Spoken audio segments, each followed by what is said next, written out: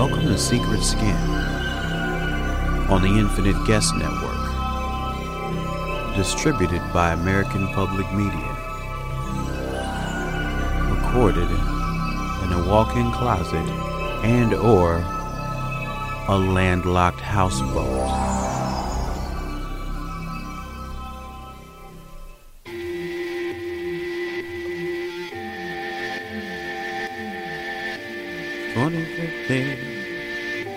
We're gonna try to do this in an updated manner. My podcast theme doesn't have no words, but my podcast is called Secret Skin, like Busdriver Secret Skin. Not his real skin, but the name of one of his songs. My podcast is called Secret Skin. My podcast is also called The Secret Radio Hour.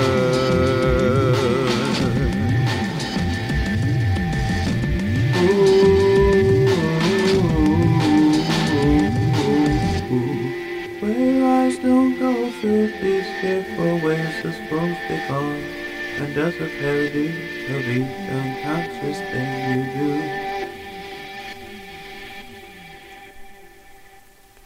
do. Ladies and gentlemen, I promise one day, I promise, from me to you, I am going to keep one of those. I will not continue to record the theme song every episode, or I might re-record the theme song every episode, because right now it fancies me to do so. I'm sorry if you didn't realize that this was that type of program, but yes, this type of program is one that follows the flights of fancy of its host, who is me. My name is Open Mike Eagle. My name is Michael Eagle. That's my legal name. And then my stage name has an open in front of that and then one less syllable in the middle. Cut off the suffix. I don't know why, but I do get asked all the time, and I give them some long answer that I guess is true historically, but I don't think it gets at the whole truth, because I don't think I know what the whole truth is. I might be the worst person to ask how I got my name, because I gave it to myself in some series of days that I do not remember at all. And I'm currently rambling, and I should not ramble because we have a lot to get through today. First of all, this episode contains an interview with my good friend and rap hero Busdriver, aka Reagan. His name is Reagan. I don't usually call him Busdriver. I don't think I called him anything while I was talking to him. I just asked him questions, and then I said things myself, because that, ladies and gentlemen, is how a conversation works. And aside from that conversation, I'm here to make an announcement about new music that I'm putting out, and you, the wonderful, loyal Secret Skin listener with your secret name for yourself that only you know, get to hear the very first song from this EP right after that conversation with Busdriver. This EP is near and dear to me.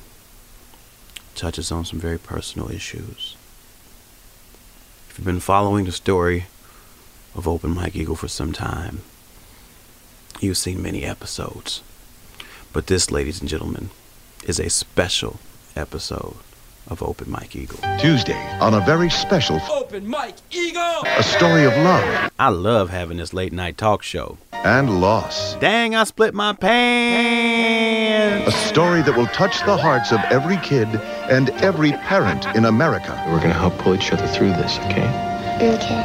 It's a Open Mike Eagle! you'll never forget, followed by an all-new phenom, Tuesday. Yeah, Tuesday. Look forward to a Tuesday. Very soon, a special episode of Open Mike Eagle will be released to the public. As for right now, you're going to get the very first song that we're showing to other humans off of a special episode of Open Mike Eagle, my new EP, at the very end of this podcast.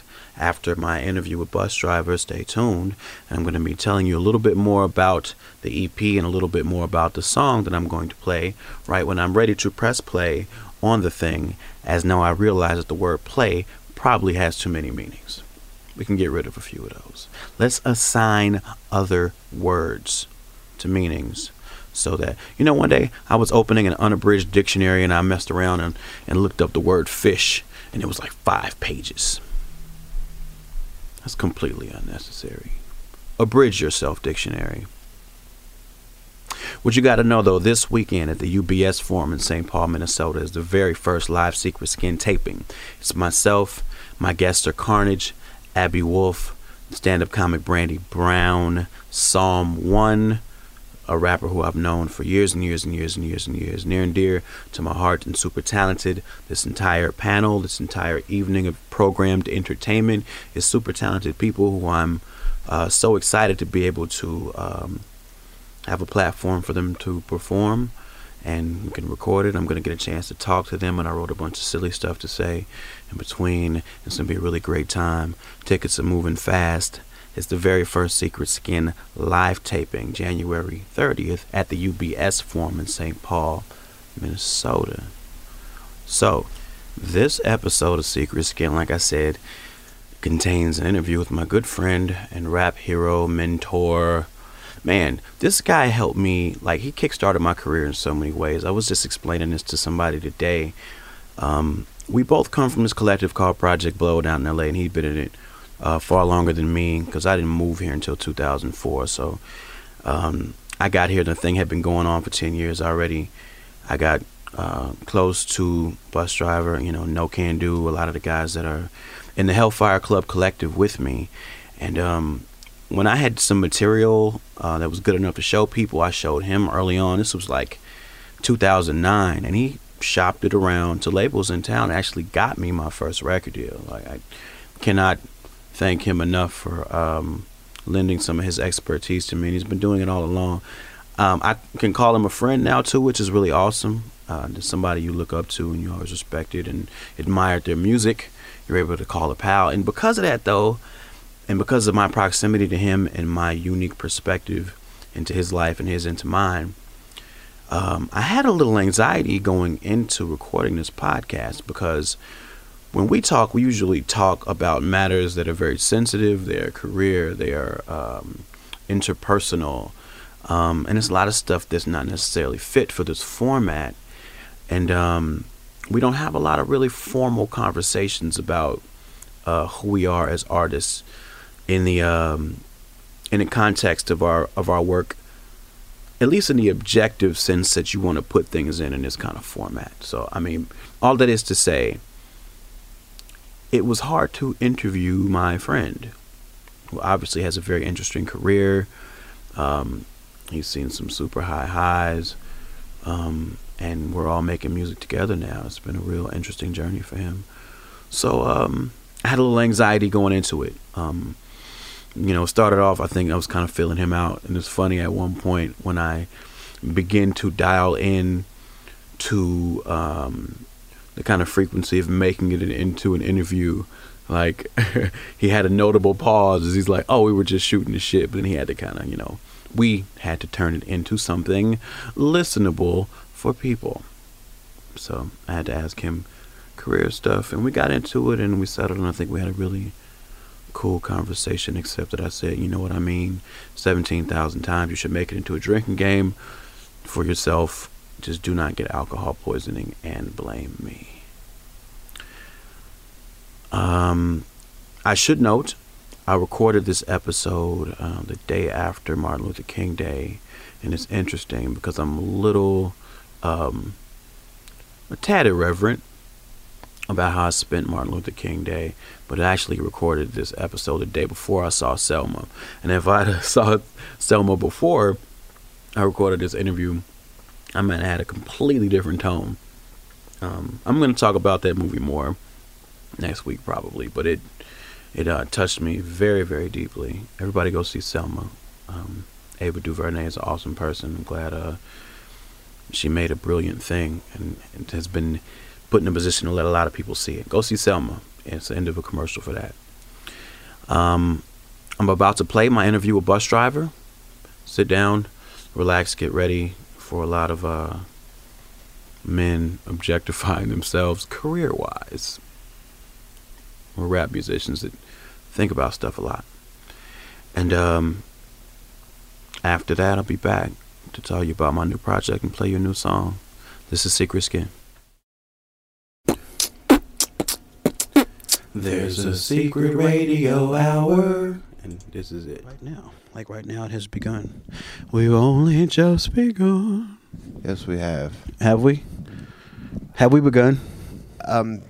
You tell me. This is your format. I'm in your world. I just mean like maybe existentially. Have we begun?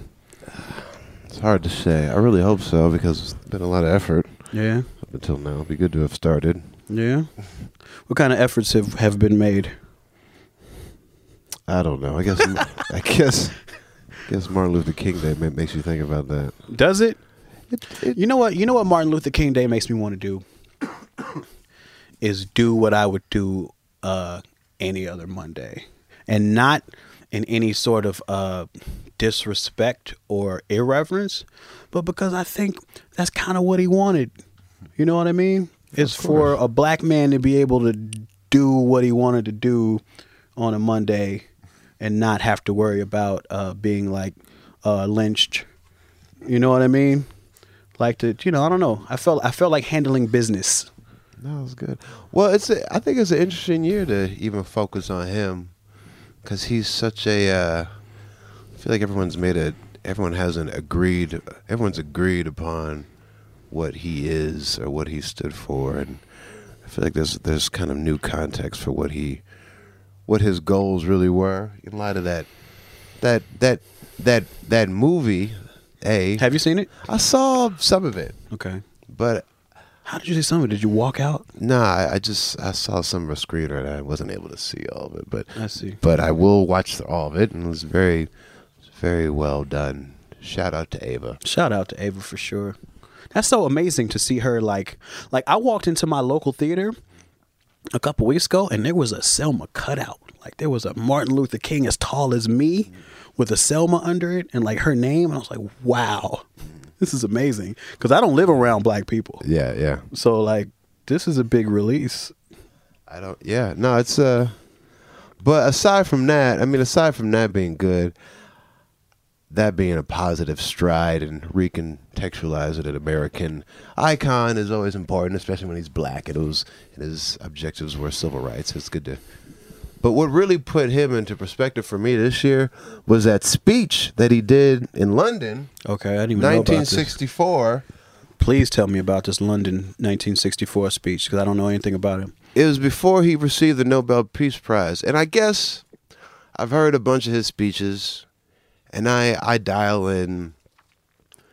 I don't know. I this speech made me really admire his intellect anew. You know what I mean? Because he really framed. Because he was talking to the English people, so he was able to frame Americans or the American struggle. Yeah, the black man's history in America, just from a just without being mired in some of the concerns that he would have been if he was saying it in the States. Do you remember anything that he said in particular that stuck out? Well, he talked about, which is very interesting, he talked about scientific racism and how a lot of the social Darwinists use Aristotle for justification of this tiered personhood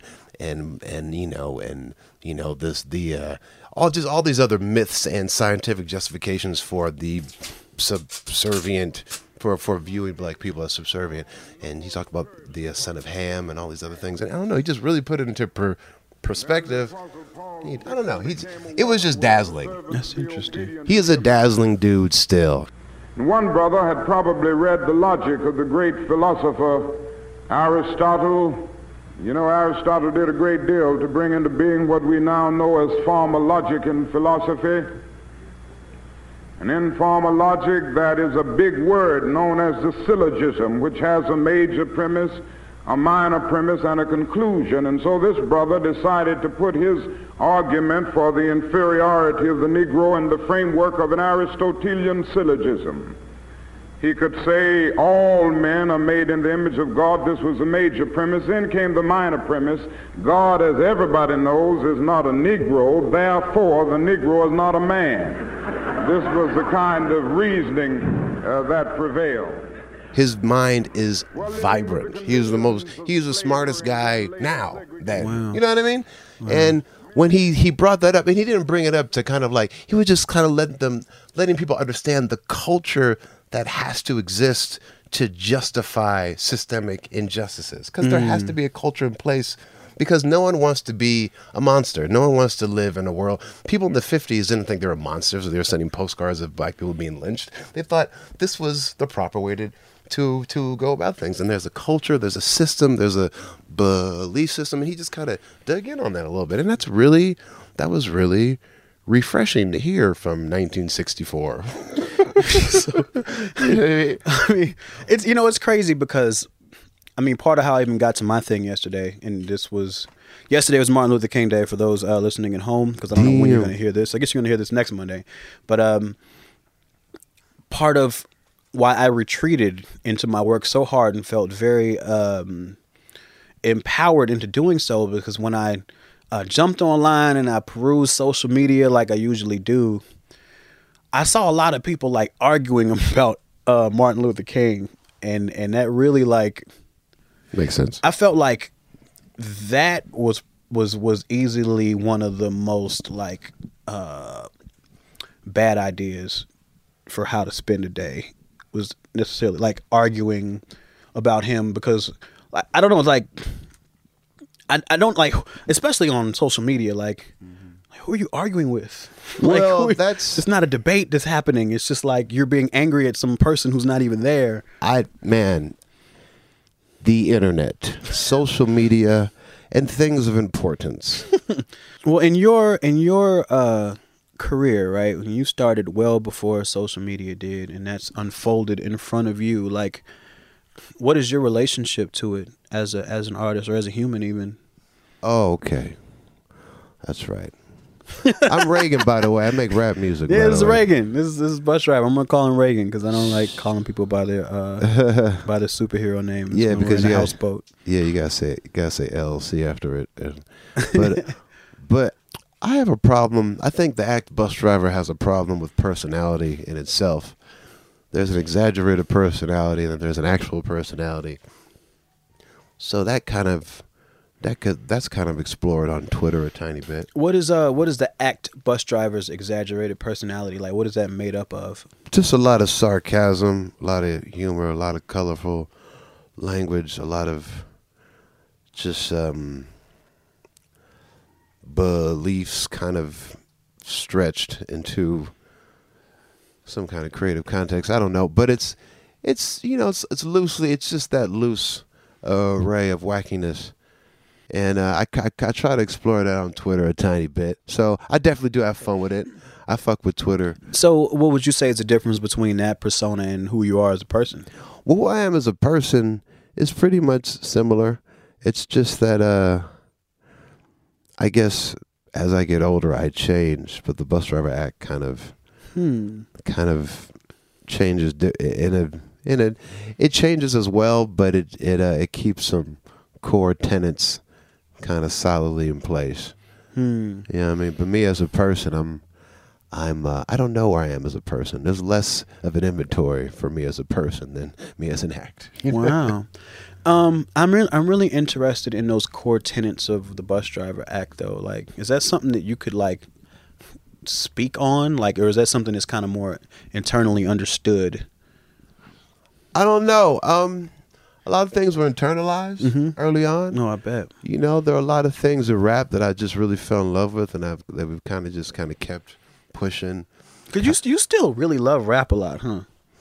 Yeah. Like the act of rapping? Well, yeah, I think it's one of the best art forms that America has been able to come up with. I agree. I really love rapping. Yeah, and I think because there's something about it that a lot of people don't really appreciate. Probably because of the racial dynamic, is there's such a dadaist nature to rap. It is able to incorporate and absorb anything into it and make it subject to its own rules. And I don't know any other music that does that as seamlessly as rap does. Because I've read your music described as dadaist. Yeah, well, that's what hip hop is. When I think about the '80s and what, I don't know, the idea of the sampler.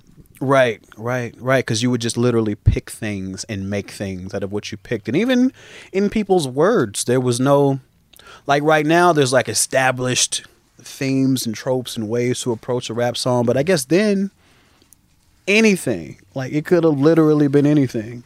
Well, I guess when I started in the 90s, in the late 90s, I guess when I really started, it wasn't really anything. It's just that people were still willing, people were prepared, people had no idea what was going to happen next. You know what I mean? People were genuinely being awed. There's a sense of wonder. Yeah, there's still a sense of wonder. I mean, I think there's still a sense of wonder now. I do too. I think, and honestly, I have to think that because that's what like propels me to continue to exist. Yeah. And you know, especially more in the past in the face of logic. Yeah. You know, was I had to be convinced that there was a possibility that a question mark could still happen and people could be okay with it. You know. Yeah. I don't think that's wrong to assume that, but I think, damn, I didn't really answer your question. One of the core tenets, I think, one of the core tenets is to be honest, and to not be afraid of language. That's another tenet. And third one is to always, I don't know, never be afraid. Be honest, use language, and don't be and to always. Something about jazz and something about the history of black music that I said to myself a while ago. I don't know. There's something about how I feel about music where it's really essential to tie in all the all the different strains, or I don't know. I just really think it's interesting how rap stems off of other things and how it correlates to other shit, and I always just want to keep that in my music to some extent. Are you, in general, like, happy with what you make? Like, do you listen to your old records? No. Ever? Never do? If I have to learn something, maybe. I hear you. Like, are you... I don't know. I really like Perfect Hair, your last record. I like it a lot. And I feel like the Reagan that I've come to know is represented very well in that record. Great. Hi, I'm Reagan. I don't rap for free, and this I got a bachelor's degree. But to do that, come on. And so you never would admit how sick I've become. This year my pigment's bluer. What am I, a crit from Hoover? I know it's a malignant tumor. Oh, I knew it. Come on. Do you feel that, or was that an intention, or is that just kind of where you are? No, definitely. I think that record and everything I've done since then has been an attempt to try to be more honest and forthright, and just show more growth, and there's more catharsis. And in working with Hellfire, with everyone, with you and everybody, there's more. I don't know. There's more of a grand scheme. So and I feel more comfortable socially with y'all. So there's more of an incorporation of passing interests. Did you feel more isolated before? Well, I consistently feel on the island. Okay, like even now. Yeah, to an extent. I understand that too. I guess because I feel like one too, but I guess I feel like we're like an archipelago, something. Exactly. Like some sort of Hawaii. Exactly. You know. No, that's exactly what we are. But no, I the record I made before this was Bows and Arrows, and it was like a breakup record. And I felt incredibly isolated during that record. But I think as I get older, I become a little bit more confident in what I believe to be correct or interesting. Or maybe I just think that. I don't know. It's hard to know what's true as you get older in your work, because you don't know if you're telling yourself that just to justify the adventure. You know what I mean? Or if you're truly reaching something, and it's kind of a weird thing to kind of experience. Well, here's a question. I mean, well, then in that case, because what my thought would be that maybe you, in a sense, let feedback kind of let you know if you were right or wrong. And I know that's not always easy, and a lot of times it's like absolutely way off. But like, what is your relationship to the feedback that you get from a record? Like, or do you pay attention to it? Do you internalize it? Do you deflect it? Like, I don't know, man. Making music is one part of it. You know, making it and crafting it and mixing it. and then you have to put it down, and you have to get up in the morning, and then you have to sell it. Yeah, And absolutely. that's a whole different hat. That's a whole different hat to wear, and so what people say about the music, I hope they enjoy it because I want the business venture to succeed. Mm-hmm. But if I'm really honest with myself, I could care less. I understand. I don't get mad at reviewers. I don't care. Have you never gotten mad at a reviewer? Well, I can't because I understand the business choices that were made for me to get reviewed. And if I put that in the scheme of what I'm doing, what the label's doing, what the site's doing, the season, it's really okay if I don't get the best of that. If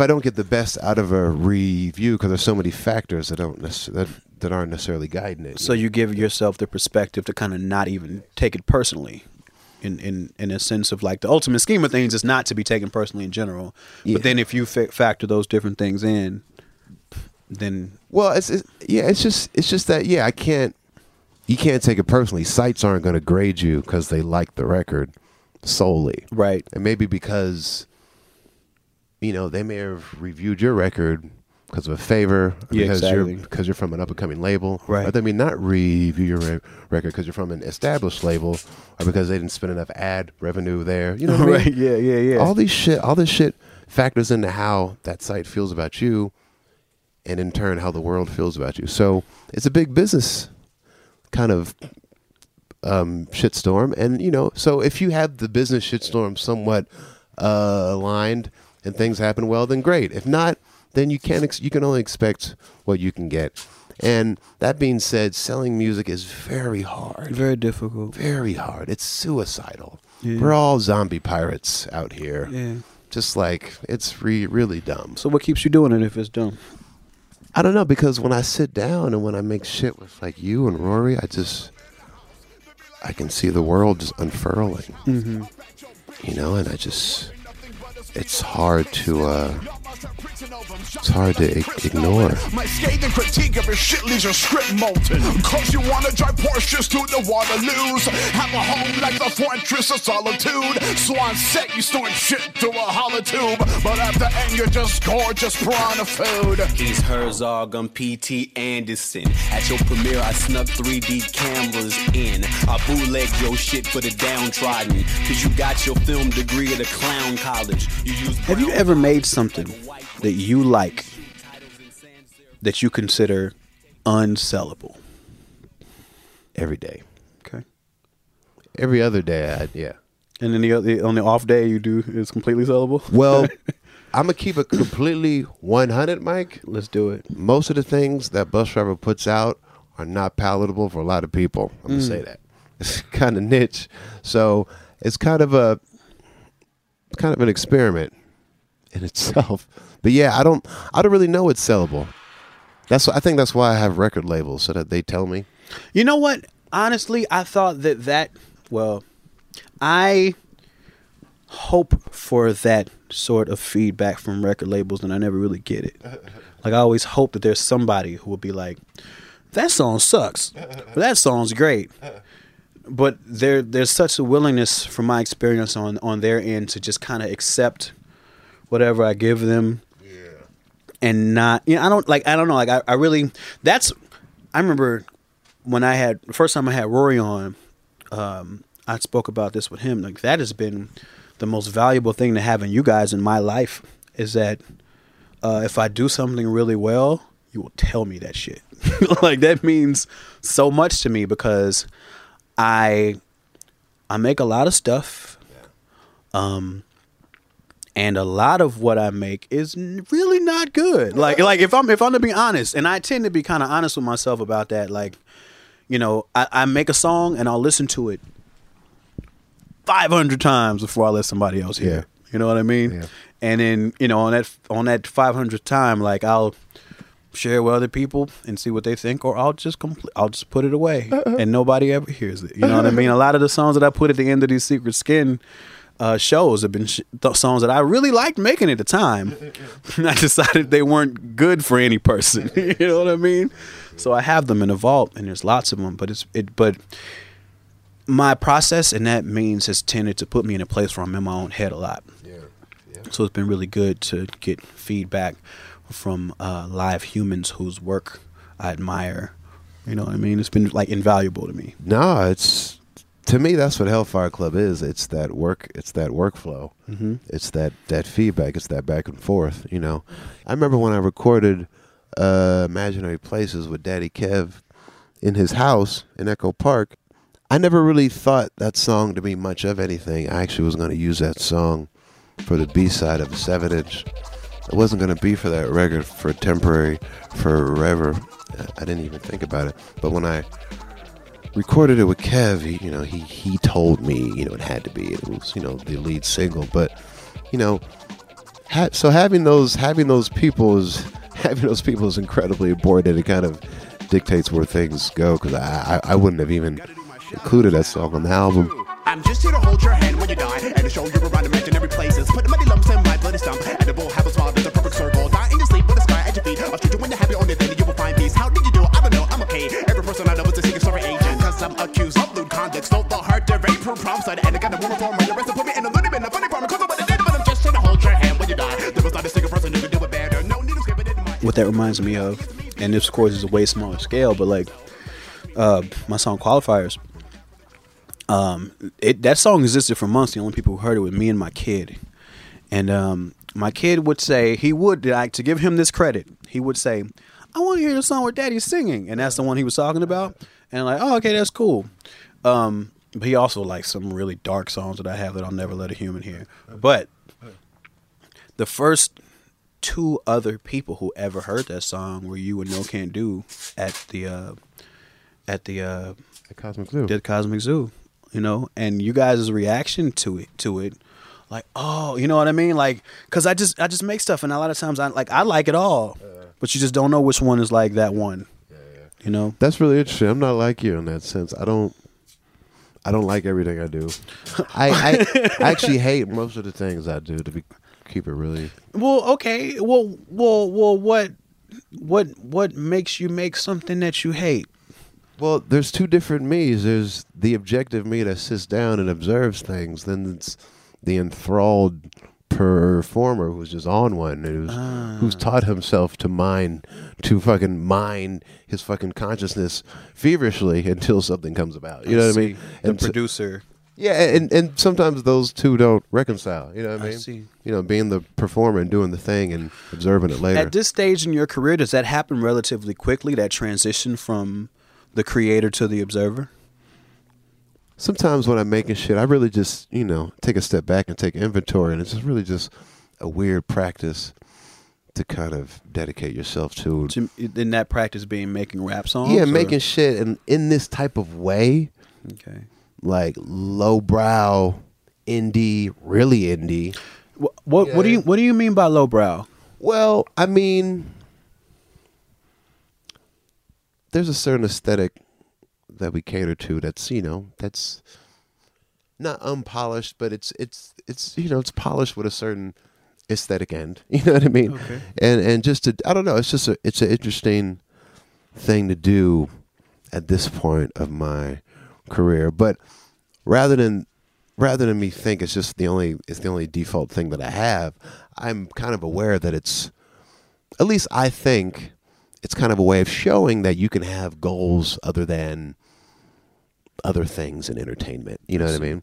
Because my goals are to make interesting music that's compelling, interesting output that's compelling, and B, to try to create or be a part of a culture that is somewhat left-leaning and expansive, and that incorporates more people, and that's, less, that is an alternative to what we have. And, and the third thing is to hopefully make sure that everyone gets to eat a tiny bit. You know what I mean? Right. That's my third option. That's the third thing I want.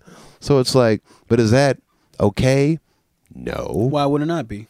Because I'm a black rapper. But a lot of rappers are black. I know, but a lot. But what did the black rappers do? Rap and be black. Yeah, I don't know. I see our goal is to take the working class. I mean, we're not quite working class. We're almost working class. Okay. There's a working class element to we're what broke. We do. We are broke. Yeah, but we're functional. Yes, kind of. Yeah, we're productive and broke. Yeah, and that's the difference. Being broke and aspiring for something. We are aspiring for stuff, but we are also equipped to deal with this. Mm-hmm. You know what I mean? And that to me is different. Rather than being, I'm here and we're gonna blow up. It's like, what if we don't? Right. What if we don't blow up? And we haven't. We may not. Do you feel like you did at one point? I think that the idea is so poisonous that I'd rather not say. It's poisonous. Wow, that's really interesting. It's a poisonous idea. It's really interesting. Because it's like, I've had a lot of friends like genuinely blow up. Yeah, like, you know, like big money, world class, still eating off of whatever that initial blow up was. Like they run the world blow up. You know what I mean? Like, and it's like, but I haven't experienced that, and I don't feel envious. I don't feel like I need it. What made you?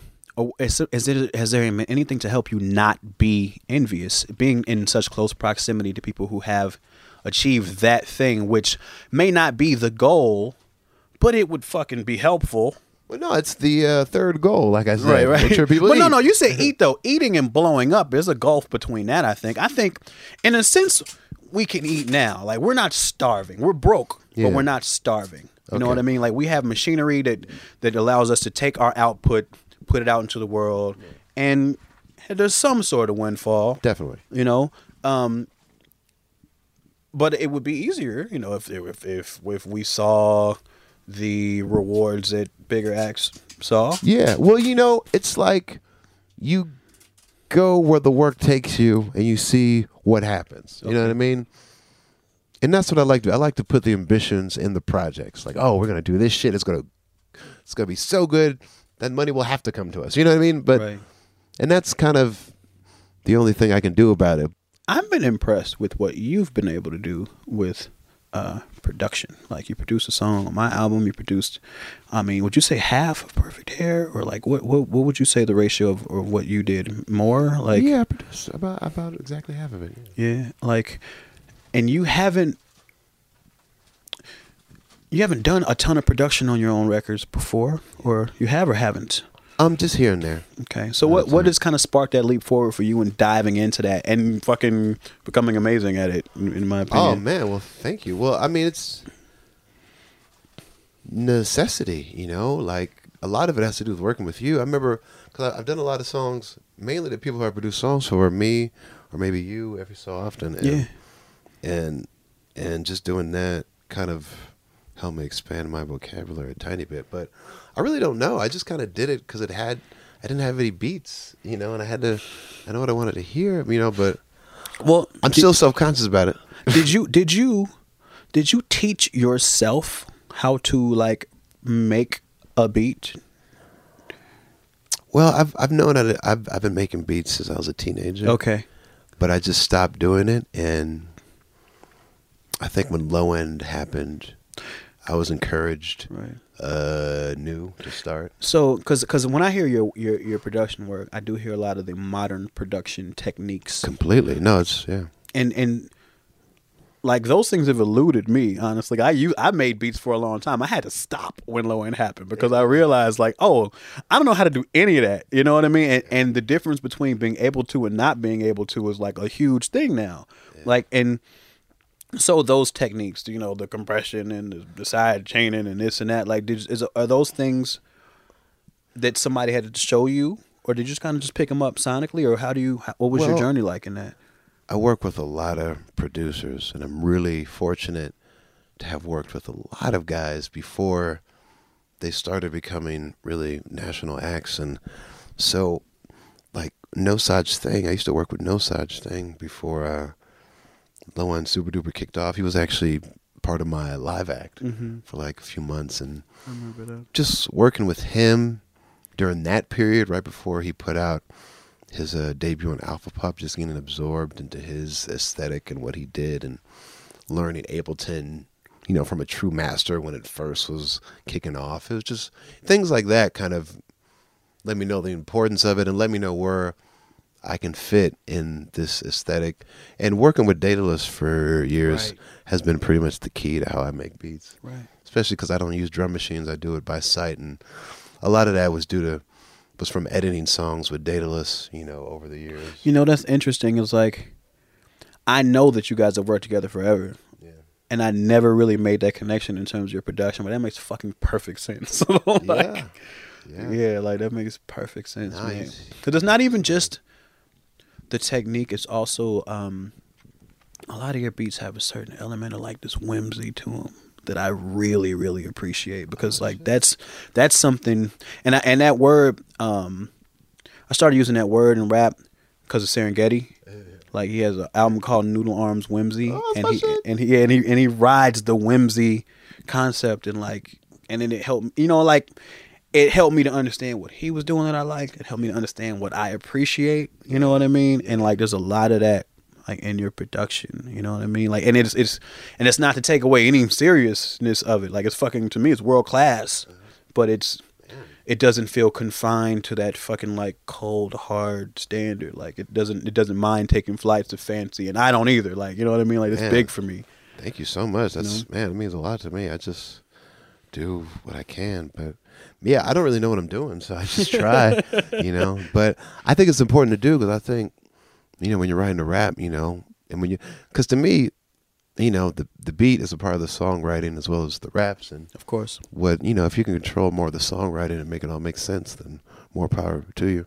And it's funny because I often feel myself depending on others in a way that I'm not comfortable with because of that very fact. Yeah. Well, I mean, working with producers is an art form all in itself. And I love working with producers. I will never not do it.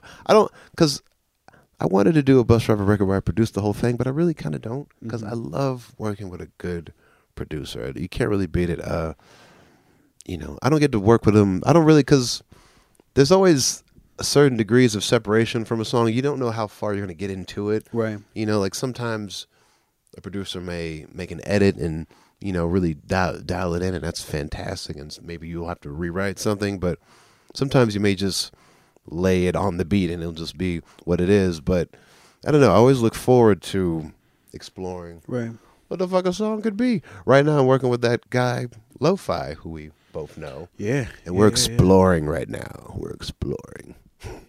So it's always a pleasure to work with someone like that, because you're getting someone else's input.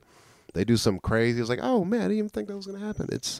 I fucking love it. But I like doing shit on my own but then it's also nerve-wracking too, because sometimes I put too much shit on the song because I think it's whack. I'm like, man, if I just put some more strings on it, what about these hi-hats? Oh shit, here comes the snare. And it's like, but no, you just need to chill. But yeah, man, beat producers are great, and I love them. Yeah. I love them when they care, You know what? It's funny listening to you talk about this, and it's funny because I think that where you are with it makes the most sense for how to like take your product and make it be the best that it can be.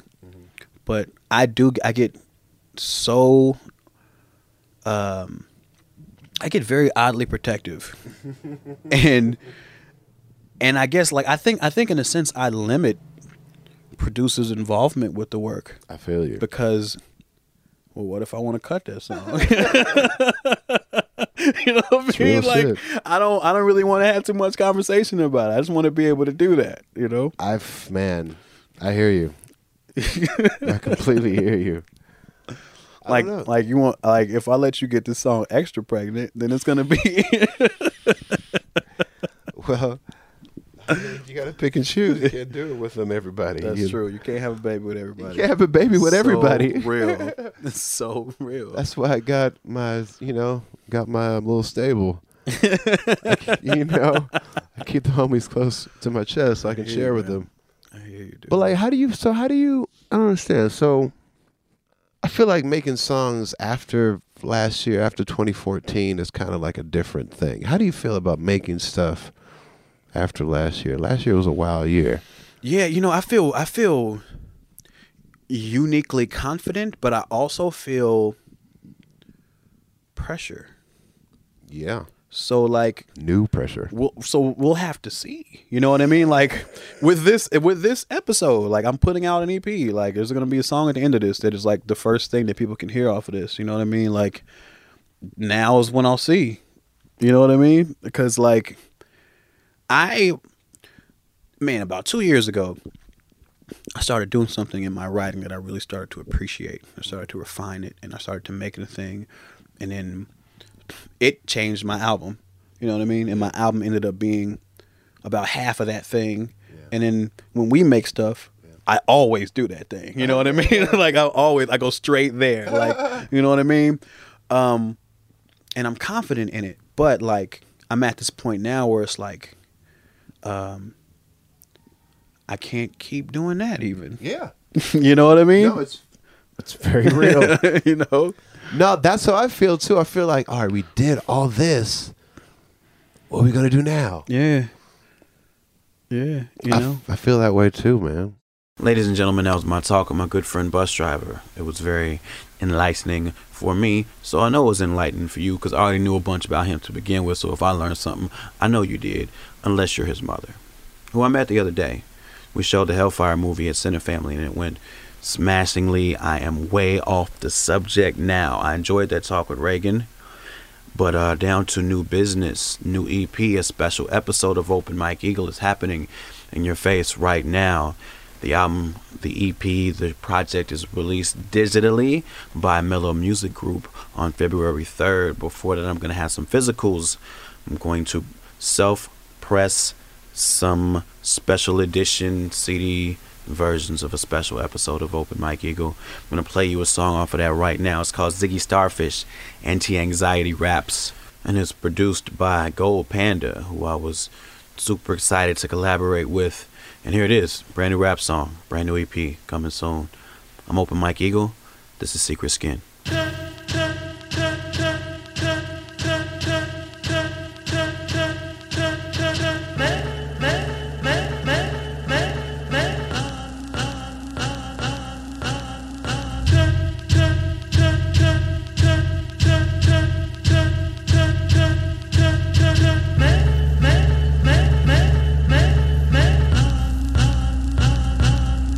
Landed someplace I ain't never been. Yet again, space travel veteran. Never blend like to ask you to come around. Never ending initiation, most times never end these old school lettermen. Never been like to ask if you know the code. Guess again, it's a thing, barely control that they won't give like they gon' live forever. Politicians on straw man missions, stumble in the town looking all ambitious. It's the ballad of Peter Pumpkinhead. He won't eat the Wonder Bread. He won't pledge allegiances. My saints is dead comedians trying to chase this credit. It's meaningless. That shit is warping my soul. Knee deep in the same dirt.